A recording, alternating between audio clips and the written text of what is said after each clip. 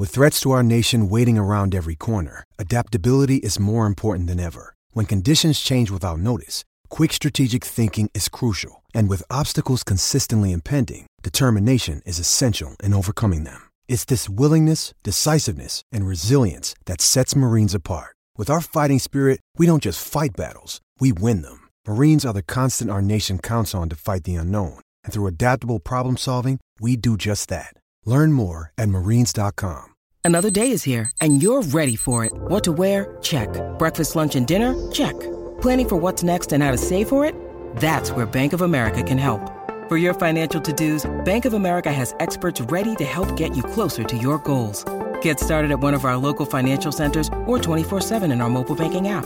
Find a location near you at bankofamerica.com/talktous. What would you like the power to do? Mobile banking requires downloading the app and is only available for select devices. Message and data rates may apply. Bank of America N.A., member FDIC. Hey everybody, it's Dan and welcome to our Wednesday edition of the Orange and Brown Talk podcast. And we are starting to look at some Browns off-season roadmaps. So I basically wrote a whole off-season roadmap about what the Browns could do this off-season, of course. And it's up on cleveland.com/Browns. And today, Mary Kay Cabot, Doug Lesmerises, Scott Patsko, and I talked through part of it, the tough part of it, the cuts part of it. Now, we're going to go through these as each of us are going to put up roadmaps and we're going to go through different sections. So that's all coming up on this feed. But today we're talking about some of the players that the Browns might have to cut if they want to free up some money to do all the things they want to do. If you're not a Football Insider subscriber, go to cleveland.com/Browns, click the blue banner at the top of the page to get that exclusive newsletter delivered to your inbox every single day, access to exclusive stories on cleveland.com/Browns, and become one of our text subscribers. Again, it's cleveland.com/Browns, the blue banner at the top of the page to get info and get signed up. All right, let's do it. Our Wednesday Orange and Brown Talk podcast.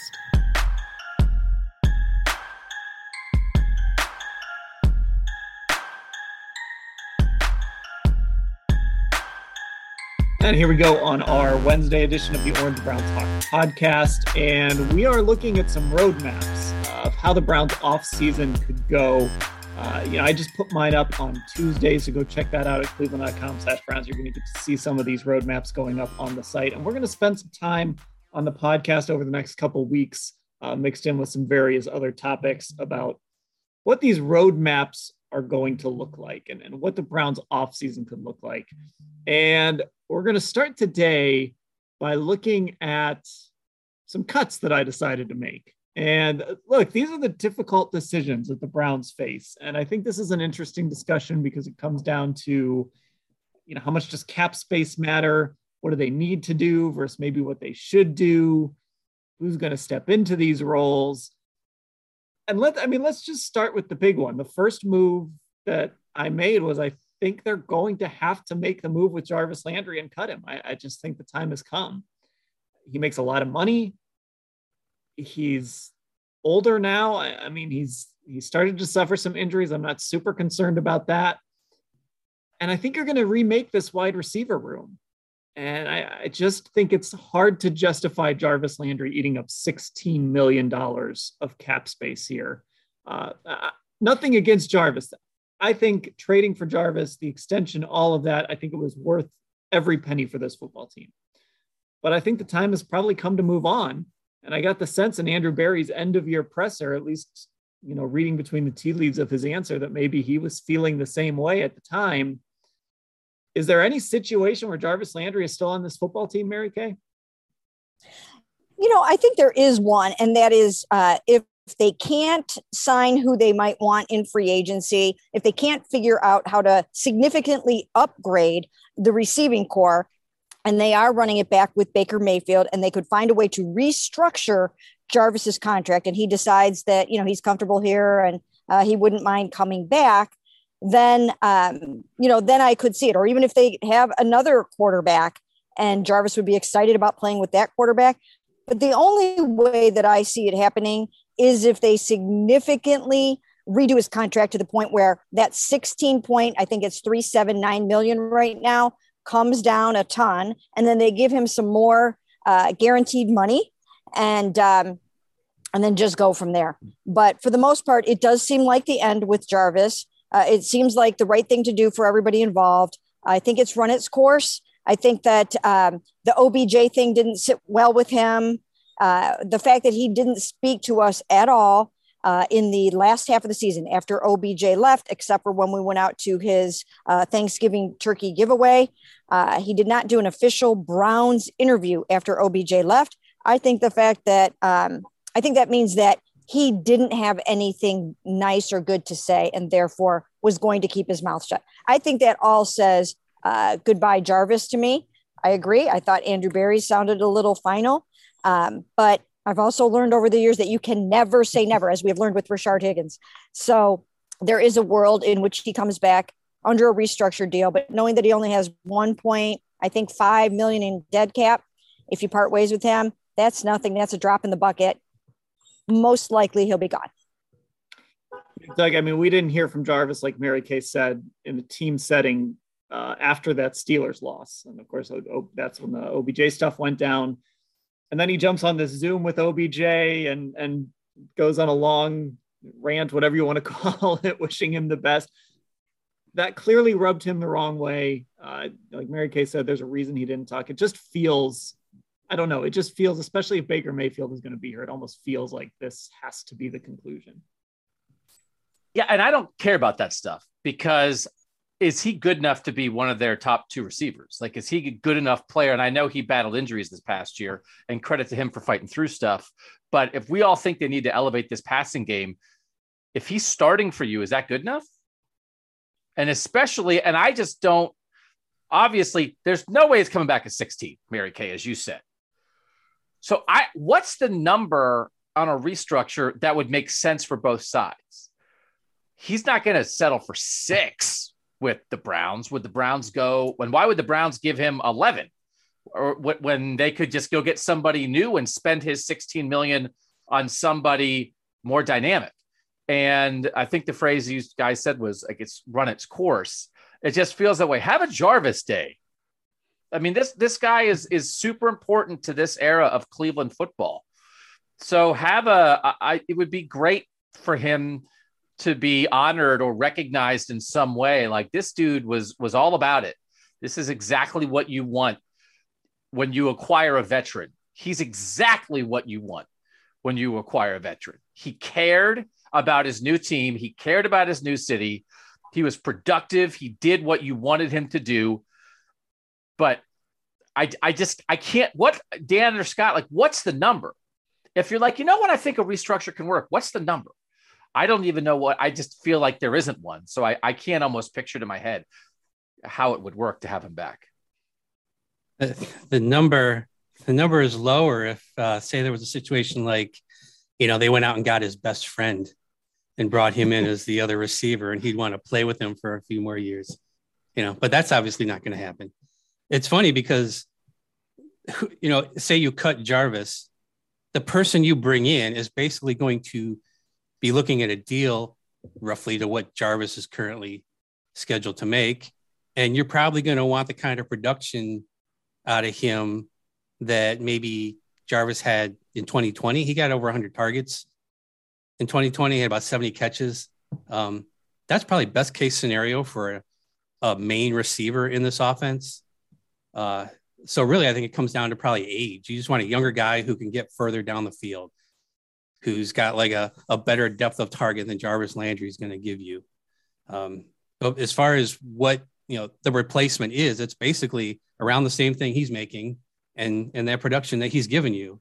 So, I guess what I'm saying is maybe don't be so quick to give up on Landry. I think it probably just comes down to age and what they, the fact that maybe they don't want to pay their slot receiver, maybe that guy be the one who's taking up the bulk of the wide receiver salary.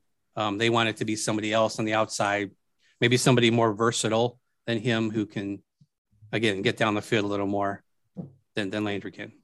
And sometimes some of these guys will go out and think that they're going to make, some kind of money somewhere else and it doesn't materialize and they're willing to accept a little bit less. And then also if you get a little bit more guaranteed money, there are ways to go about it.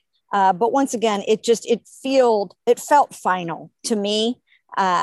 So I don't see it happening, but you can creatively finance these things in any way that you want to. So if it makes any kind of sense, and maybe he wouldn't be maybe he wouldn't be one of the top 2 starters. Maybe he becomes your sometimes third receiver or something. But Dan, I think your instincts are right. I think for the most part, he will probably seek greener pastures and find them, in the same way that OBJ did. And I think a good question to ask is anybody okay with Jarvis Landry being the best receiver on this team? No. Right. There you go. And I think too, if his role is less, I don't think Jarvis is going to be happy with that.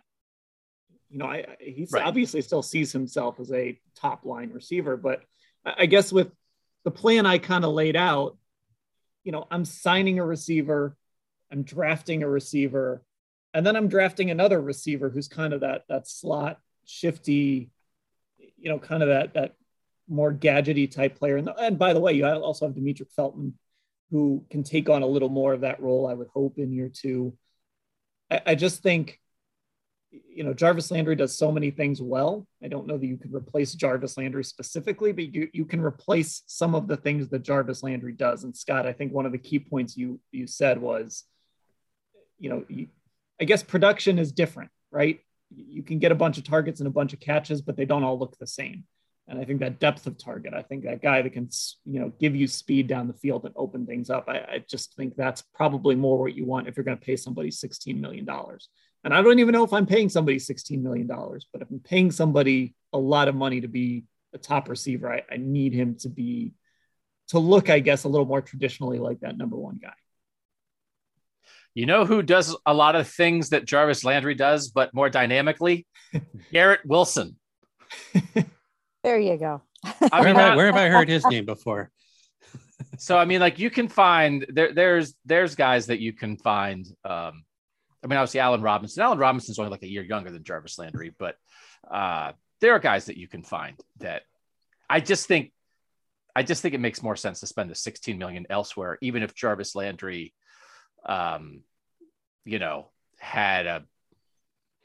Brownie the Elf tattooed on his face and was all about the Browns right now. Like it's, but to your points, like it also feels like it might be just a time to separate, but I think it's more about the money and the production and the age and where you want the passing game to go. And the fact that nobody else gives you the savings he does by cutting him. Yes. And I think in a lot of ways, as I was kind of going through this exercise, there is a little bit of a remaking of this roster happening, not like in a rebuild way, but this is Andrew Berry's 3rd year. And I think, he inherited Odell Beckham and Jarvis Landry, and, he's going to start to shape this roster more in his image, I think, and more how he sees a roster being built. And I think we're going to see that specifically in this wide receiving core. I think we've seen it a little bit on the offensive line. We've seen it on the defense. This roster is going to change. That kind of first window when he came in is sort of, okay, it didn't work out. They're still a contender. They still need to fix quarterback, all that stuff. But like this roster is going to start to change and take a different shape a little bit too, as more guys get paid. The other cut I had before I get to the other big one that was really painful is Case Keenum. It's hard for me to justify keeping Case Keenum on this team. And the case I made was you're paying him $7 million. His cap hit next year is $8 million. And you weren't willing to go to him for even a half this year when your quarterback was not playing well, when you were getting bottom 5 production from your starting quarterback at times. I can't have a backup quarterback making $8 million if I don't want to play him. So, again, as a bigger part of my plan, I'm assuming Baker Mayfield is still my starting quarterback. I'm going to pretend that the other options just might not materialize. And so I need a real plan B. And it doesn't seem like Case Keenum in this coaching staff's mind is a real plan B, because they didn't want to go to him last year when there were plenty of opportunities to do it. So I just think, again, much like Jarvis Landry, Case Keenum was brought here for a specific reason. I think he did his job well. I think he helped Baker a lot in 2020. And now it's time to let him kind of go find another opportunity, and for the Browns to look for their plan B just in case it doesn't work with Baker next year. It makes a lot of sense, Dan. What you're saying makes a ton of sense. And I could see that happening. I could very easily see that happening. The other thing is, though, if they are going to bring Baker back, Case has been so incredibly good for him, and you don't have a lot of money invested in Baker Mayfield next year. It's very reasonable to pay Baker $18.86 million next year. So if you add those two salaries up, they only come to whatever, $27 million. And you're still not at the price of a high end quarterback.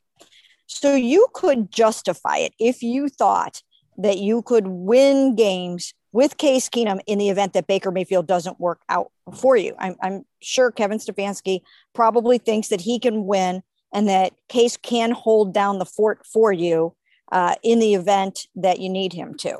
So although it does seem like it would make a lot of sense to kind of move on and usher him out, it also makes some sense to keep him if Baker is coming back, just in terms of support, in terms of another coach on the field, in terms of a decent quarterback that can go in there and win games for you. If they don't bring Baker back, if they change it all up and go out and find themselves a veteran quarterback that's going to start games for them, then you probably don't need Case Keenum, and you can go with a less expensive backup. What makes us think that Kevin Stefanski, because Dan just thought that Kevin Stefanski doesn't think that he can win games with Case Keenum because they didn't play Case Keenum last year. Why would we believe that Kevin Stefanski thinks that? If Baker doesn't work out, that having Case is like a good second option? Because I think they stuck with Baker Mayfield last year, not because they didn't think Case could win games for them, but because their number one overall pick, starting franchise quarterback, was healthy enough to start games for them. And you ride it out with your guy until you're ready to give up on him. And they just never got to that point where they were ready to give up on him. I think they saw that they can win games with Case with the way they have everything set up in this offense. I mean, he may have won a game or two that Baker didn't win. So I don't think keeping him around as the number two would be the craziest idea in the world for the price point I mentioned, especially if you draft a developmental rookie at some point in the draft or sign one as a free agent. So again, $26 million, wouldn't be the worst thing in the world. It's just one option. I'm not saying they should do it, but there is a world in which you could see that happening. Now, if they go out and get the Marcus Mariota option, and they sign a Mitch Trubisky or somebody like that, well, certainly it doesn't make sense, but there is a world in which I could see it happening.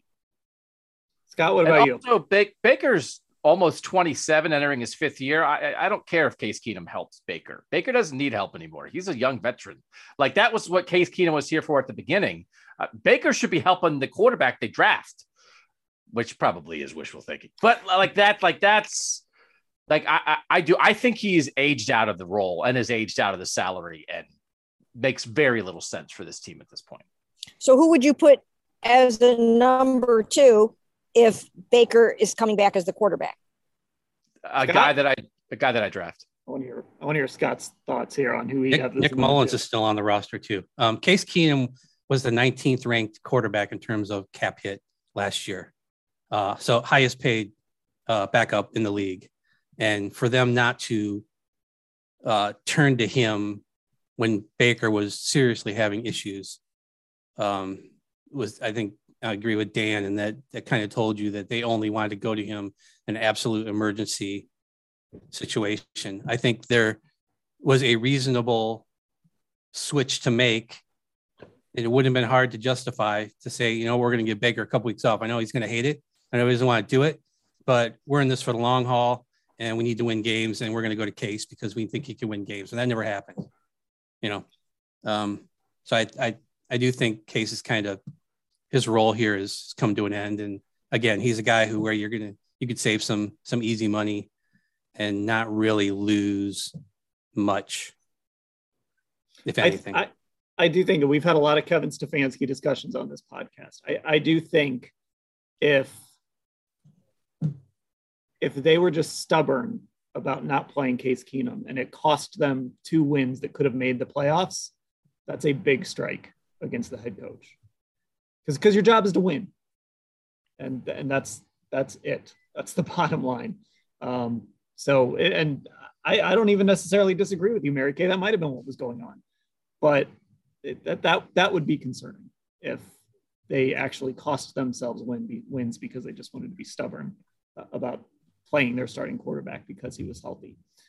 Okay, we're going to take a break here. And when we come back, this one's a tough one. This one's an emotional one, but it has to be done because this is the NFL. And we are back on the Orange and Brown Talk podcast. And I think I'm actually contradicting myself on this move because I think there have been podcasts in the past where I said I would not do this, but I've had a change of heart because I'm looking at the money. I'm looking at kind of what the Browns need to do at edge rusher, maybe bringing somebody back, freeing up some money for that, paying a quarter, whatever they have to do. I think I had JC Tretter in my crosshairs. JC Tretter makes about $9 million. If the Browns cut him, they would save about $8 million. JC Tretter is durable. He has only missed a snap because of COVID. He did deal with some injuries this year. He wasn't practicing much. He was on the Joe Thomas plan. That being said, the Browns extended Wyatt Teller. They extended Joel Bitonio. They did not do JC Tretter. It just might be time. It might be time to kind of bite the bullet here and hand the reins over to Nick Harris. He's been under training under JC and under Bill Callahan. And I think just from a strictly money perspective, JC Tretter, who just turned 31, ended up on the chopping block for me because I guess I wanted that $8 million. Am I being greedy here, Doug? Am I wrong to want the money over the guy who's been my reliable center since 2017? Do you think they're tight? Like, are they tight on the cap that they need to be freeing up space if you're trying to, if you want to bring in another receiver, if you really want to try to maybe re-sign Clowney, so all this stuff, it's like, I'm curious, did you feel like you needed to do this in order to do the things you wanted to add to this team? Did you feel like you had no other choice?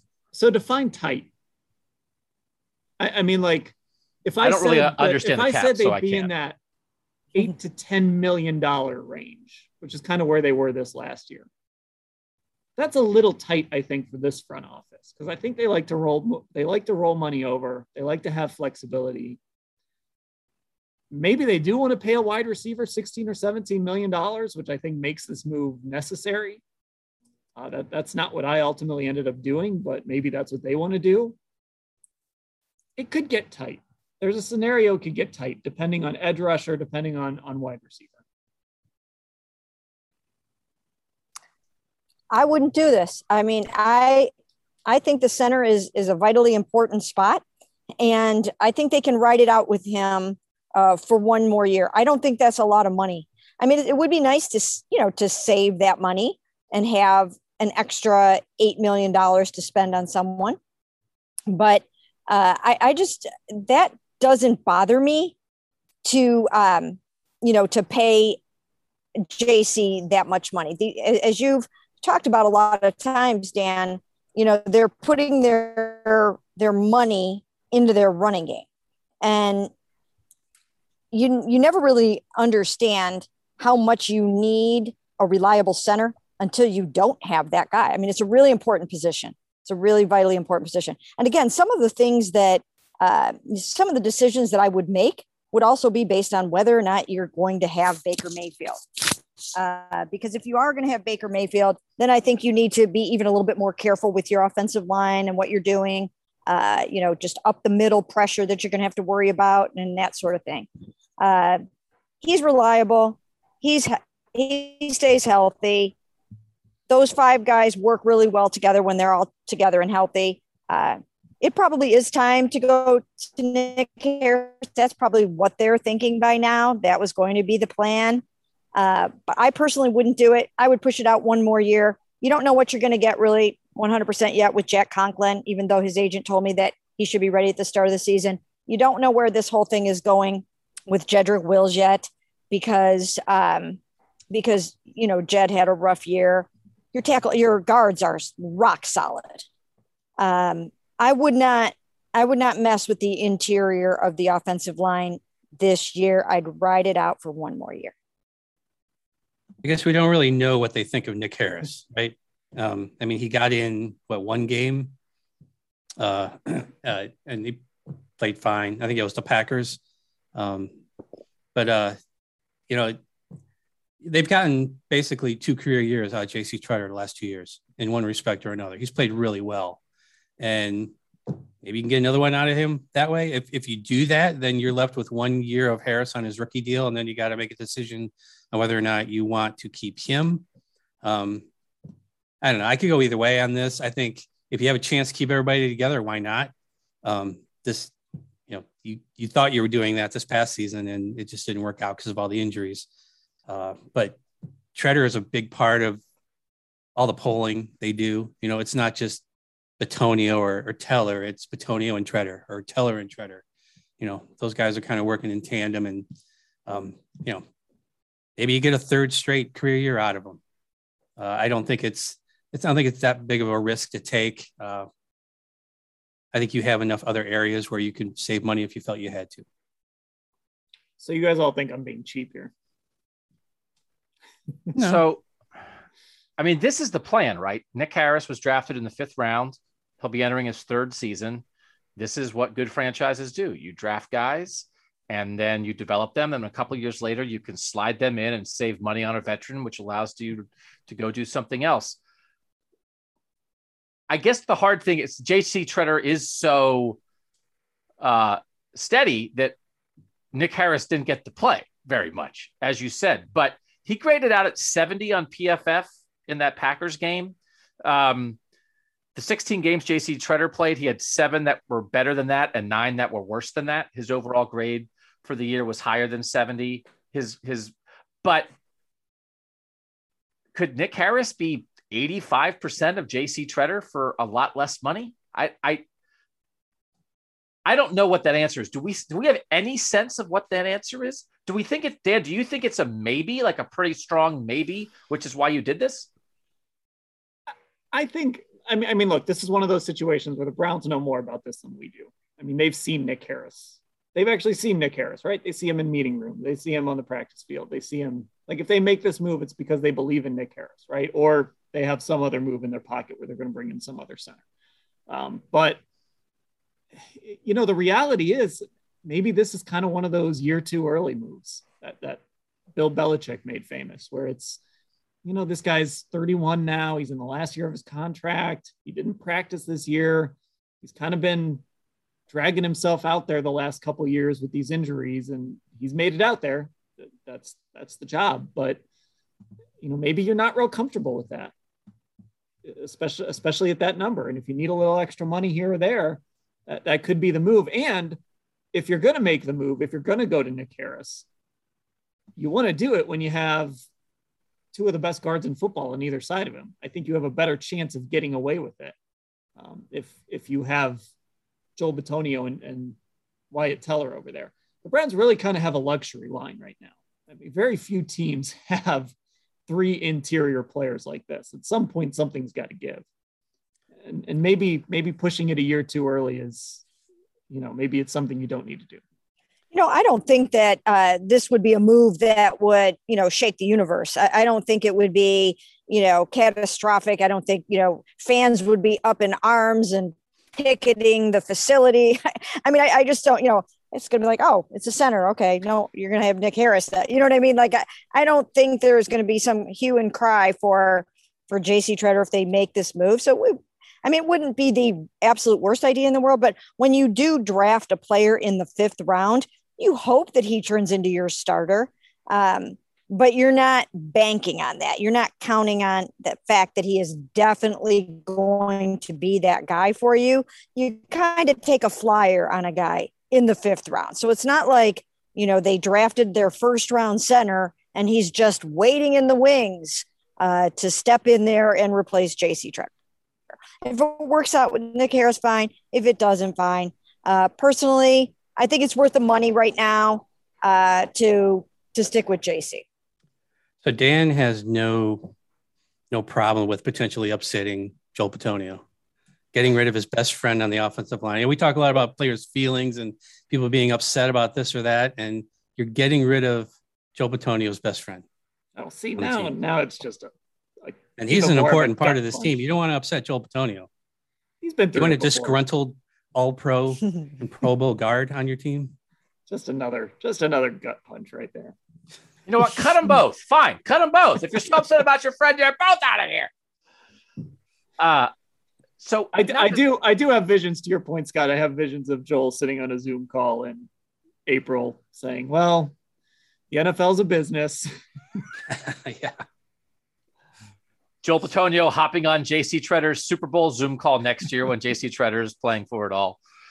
So Nick Harris didn't give up a pressure against the Packers. The Packers, right? I mean, they're not the world's greatest defense, but not to be stupid and use a one game sample size.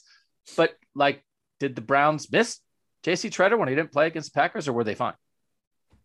Too small of a sample size. You've got to see what he can do against, better defenses, better, guys game planning for him and stuff like that. So, I mean, maybe he is the center of the future and maybe he'll be amazing, but I don't think you can draw any substantive conclusions from one football game. I will say the minute Blake Hance played, everybody was like, not that. He's not good enough. So sometimes you maybe don't know the guy's good enough. You know when he's bad. So nobody was going, oh my God, Nick Harris got blown up 4 times and got Baker Mayfield killed. So I guess this is the thing. It's what you do with the money. Dan, what if this is the Tretter savings is what allows you to sign Clown?